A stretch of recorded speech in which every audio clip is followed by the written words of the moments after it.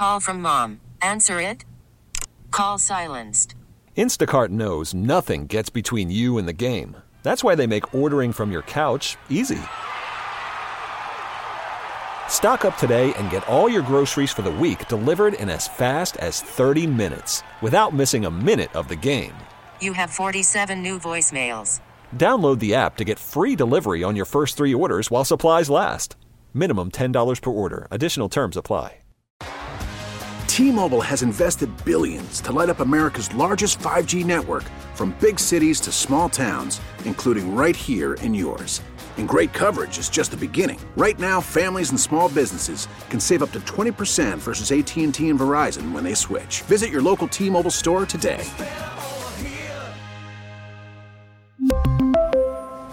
Plan savings with 3 lines of T-Mobile Essentials versus comparable available plans. Plan features and taxes and fees may vary.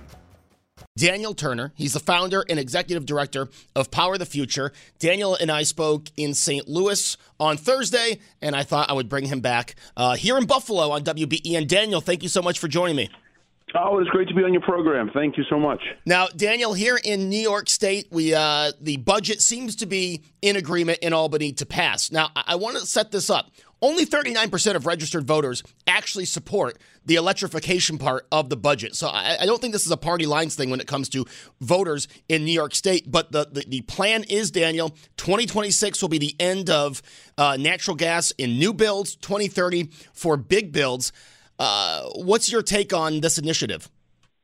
Yeah, it shows you how there is such little appetite for this radical green proposal that they have to shove it down people's throats. People aren't adapting to whether it's EV use, whether it's all gas appliances, because fossil fuels are great and gas-powered stoves are preferred and gas-powered hot water heater are cheaper. And where people have the option, they tend to choose what is more reliable and more efficient and more affordable, and that's fossil fuels. But, you know, if you're Kathy Hochul and you want this agenda and you want to push the green agenda, you have to do it by force. And so it's unsurprising. It will get challenged in the courts. I saw California courts overturned their proposal to ban gas stoves. The same will happen in New York. So I'm not super worried about it, but it is frustrating. It is frustrating that our elected leaders, and I'm originally from New York State, and my whole family is still there, it is disappointing our elected leaders continue to shove this agenda down our throats. You know, another thing that I don't think made it in this budget but was proposed was that they would stop selling gas-powered appliances in 2030. So, Daniel, say it's 2032, and I need to replace my furnace, I need to replace my stove. How much money is going to go in just to have my house prepared to replace the gas furnace with an electric furnace? Yeah, those are great points, right? And these are the conversations that we need to be having with our elected officials. What happens to those of us who have gas stoves and they break? Are we not allowed to replace them? Are you punished if you cross the state border? What if you drive down to Pennsylvania and you buy a stove at the Home Depot there? Can you drive it back into the state, or is that contraband? Right? These are just honest conversations and questions we're allowed to have. Same with gas hot water heaters. Right, they work better than electric ones, and a huge advantage to them is that when you have blackouts and brownouts, and we're having more of them because of the whole wind and solar element, but that's another conversation. But when we have brownouts and blackouts, gas hot water heaters still work. Gas stoves still work. So you could imagine yourself in Buffalo if there's a huge a snowstorm, not that there's ever a huge snowstorm in Buffalo, right, that knocks down the power lines, knock down the electric grid. Your fossil fuels could still keep you able to cook dinner and take a hot shower, but not if it's all electrified. You know, that's the one thing during the storm in December. We had so many people calling in saying, I'm boiling water just to get a little bit of heat throughout the house. But if it's all electric, when the power goes out, that means everything goes out. You don't have that gas stove to fall back on. Yeah, and that's why people prefer them. And that's why I have a farm here in rural Virginia, and that's why I have propane tanks buried underground, as do a lot of people who are rural and remote or off the grid, and also just because they are more efficient and they are less expensive. People who have seen the comparison of a home heated with electricity as opposed to a home heated with fossil fuels, there's a huge price differential, and electricity rates have gone up since the last 5 or 6 years. again, because of the green transition. In your great state, my home state, you closed nuclear plants, you've closed coal plants, so you've made electricity more expensive. Your elected leaders have made electricity more expensive. So now when we're using more electricity with less reliable electricity, boy, it's setting you up for a huge disaster. And when you say less reliable, I mean, we're not even talking about, or I didn't see in the budget, to anything to update the grid. I mean, is the grid in New York State able to put the extra stress that will definitely be had by new builds all having to be electric and new appliances after 2030 having to be electric? No, not at all. And for proof of that is you can see states who have done what New York is doing now more aggressively in the past. Again, I'll turn to, sadly, California. I hate to pick on them, but they have to be made an example of, where they have pushed this agenda more aggressively. And you look at how it's failed. You look at how brownouts and blackouts are becoming commonplace. You look at how you have the governor of the state sending people text messages saying, hey, please don't do your laundry anytime after noon. Please don't charge your electric vehicles at nighttime because the grid can't sustain that many more people charging. And you say, well, when am I supposed to charge my electric vehicle? I've been at work all day. And you know what, Governor? You made me buy this electric vehicle. You told me we can't have gas-powered engines, combustible engines in my car. So you force us to switch to EVs. We get home for the day, and then you say you can't charge EV. What do I do tomorrow, Governor, when I'm supposed to go to work? What do I do at 2 in the morning if my kid wakes up with a fever and I have to rush to the hospital? Right? Again, these are not questions to knock EVs. They're not to knock wind and solar, which I think are unreliable and inferior products, and I dislike them. I'm not knocking them. I'm just pointing out some truths. And our elected leaders who are forcing this agenda on us never get asked these tough questions. Instead, they get pats on the back for being brave, being bold to embrace the green agenda and to take on the climate cause or fight the climate crisis. But no one ever asks the consequences of their actions. Now, let's go hypothetical, right? Let's say in 20 years, everything is in, right? And that includes the car ban, the gas car ban that's supposed to go in effect in 2035. You can't buy a new gas-powered car. And, the governor has said that, well, if there's an emergency, your generators can still run off gas. But, Daniel, if everything is moving to electricity, will gas companies even be in the state of New York in 20 years?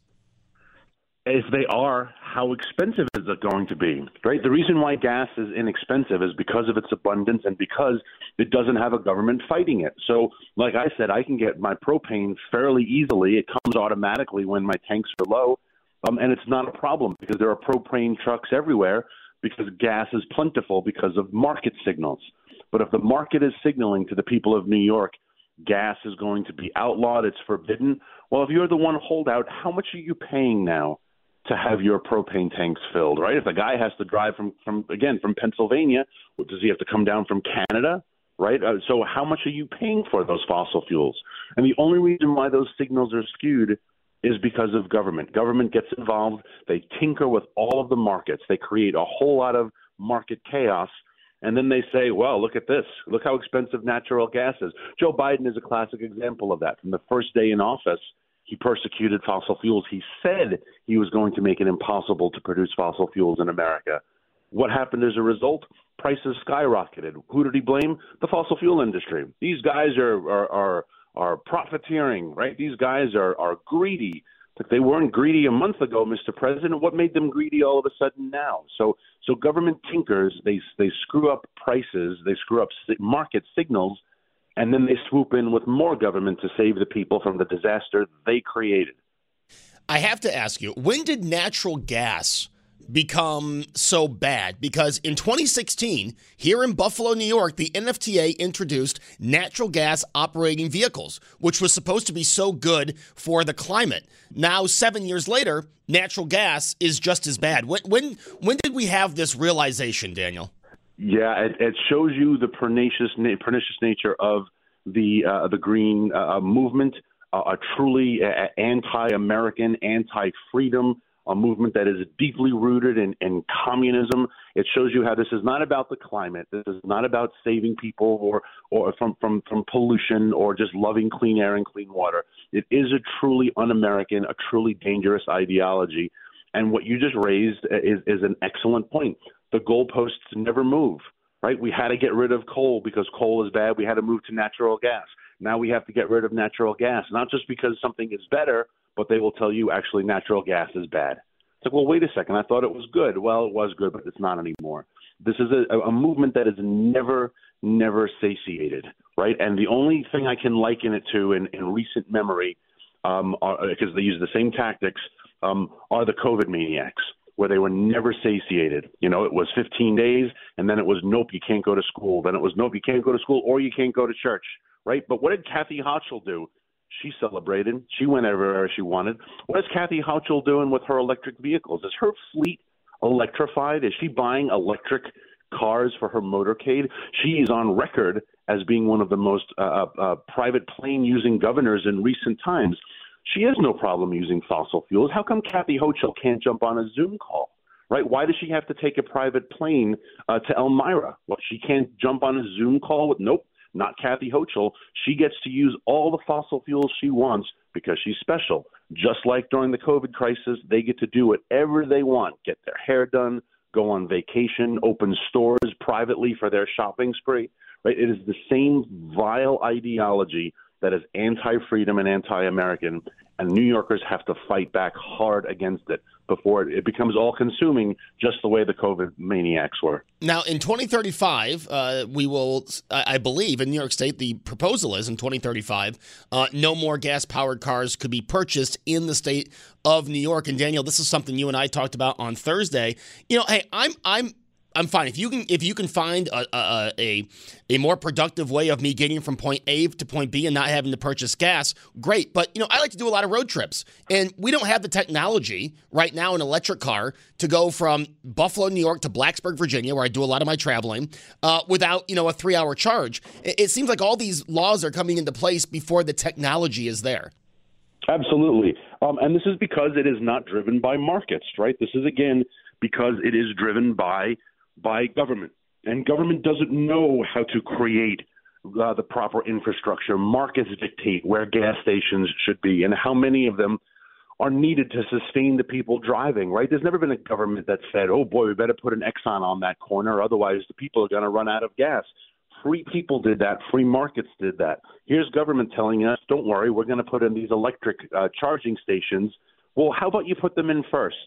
Right? How about you get the whole system up and running before you take away from us what is working? But notice they never go with that direction, right? They never allow something to come to fruition on its own. They mandate it on you, they force it on you, and they get rid of your competition. You can't drive from New York City to Albany on a single charge. And I don't know how many charging stations there are in between. I plan on never finding out because I will never buy one of those pieces of inferior machinery. I will say this, though, to your wonderful listeners. If any of them, have a business idea that they don't know what to invest in, just go right south of the border into Pennsylvania, somewhere around Lawrenceville, and open up a car dealer. Because in 2030, that's what all New Yorkers are going to do. They're going to say, heck, we can't buy a car. We might as well just cross the street into Pennsylvania and buy a car there. So go into Pennsylvania, set up a car dealership, set up a gas-powered lawnmower dealership, a gas-powered leaf-blowing dealership. You'll be the richest man in Pennsylvania/New York. You can get your gas-powered items and some fireworks and bring them back into New York.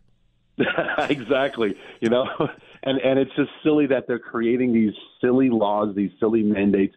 I'm not terribly nervous about them because I will think they will get struck down by the courts, or they will just get overturned by Hochul's predecessor. Whoever follows next is going to say none of these things are going to happen. They're just going to quietly scrap them. It's why the governor, the president, other governors like Newsom put these mandates far enough away that they seem close, but far enough away that it's not their responsibility to achieve these goals. And Kathy Hochul knows none of this is possible. She's just virtue signaling to the radical green left who funds her campaign. You know, it's so interesting because in a time where we really are, against, left versus right, 50-50 of the country, this is one thing where it seems throughout the country, Republicans and Democrats, for the most part, agree, right? I mean, this seems to be the one thing, except for one party in power, everyone else, regardless of their left or right, they agree that, we're not ready for this.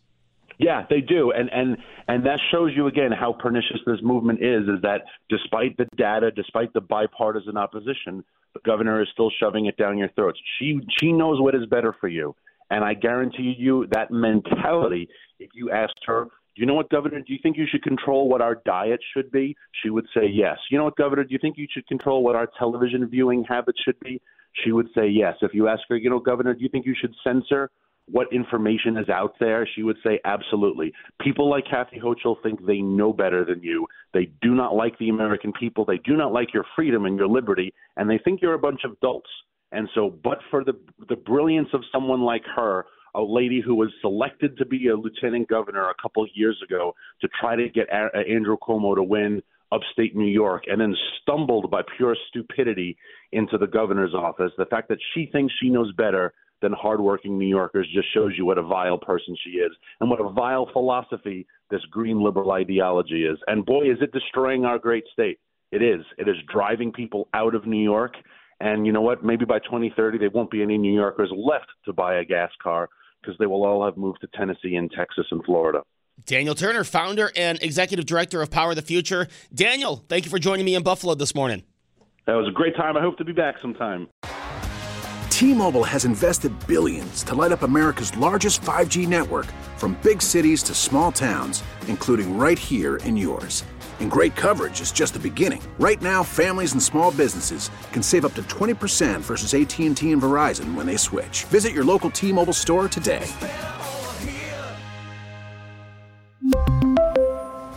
Plan savings with 3 lines of T-Mobile Essentials versus comparable available plans. Plan features and taxes and fees may vary.